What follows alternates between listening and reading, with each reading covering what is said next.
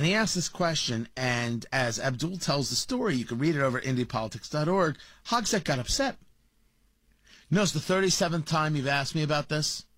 He brought it up twice. 37th time you asked me. Maybe he has to keep asking you, sir, because we have a problem with violence in Indianapolis, and maybe you're not capable of handling the problem. You're the mayor. The buck stops with you. It's wrong to ask you the question? Now, you see, that's a subject I got to focus on. I got to put my mind to. I got to spend some time on that. That the so-called leader of Indianapolis can't handle a question and is now frustrated that you would even ask. This is the problem that we discuss with the Indianapolis media apparatchik. You know, nope, I use apparatchik on the national side. Let's be nicer. Let's not be rude, Tony. That's not necessary. We treat Indianapolis like it's still Naptown. This sleepy little place, and it's our city, and oh, it's so nice, and everybody's just so happy. That's not what we are. I mean, people are, for the most part, nice, not everybody. Great things are happening here, but we also have serious issues. And we have a leadership that is unwilling to match the moment, unwilling to discuss the moment.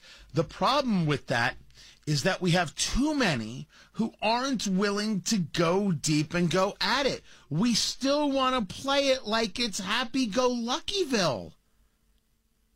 I would give my soul for happy-go-luckyville. That's not who we are. And if you want to blame guys like me for moving here, you're more than welcome to. But the cat is out of the bag and the stink is out of the bottle. I don't know. There's probably some kind of proper cliche I'm supposed to be using here that I'm not. You can't unring the bell. Maybe that's it. It's too late. You had over 200 murders last year in Indianapolis. Your move. You've got a city county council that does nothing about safety but paints on the streets. Your move. You've got a mayor who once again is talking about reinvigorating a safety plan. I don't blame him for the family's murder the other day. I don't know if I could do that. I don't know. I don't want to do that. But look at all the other things.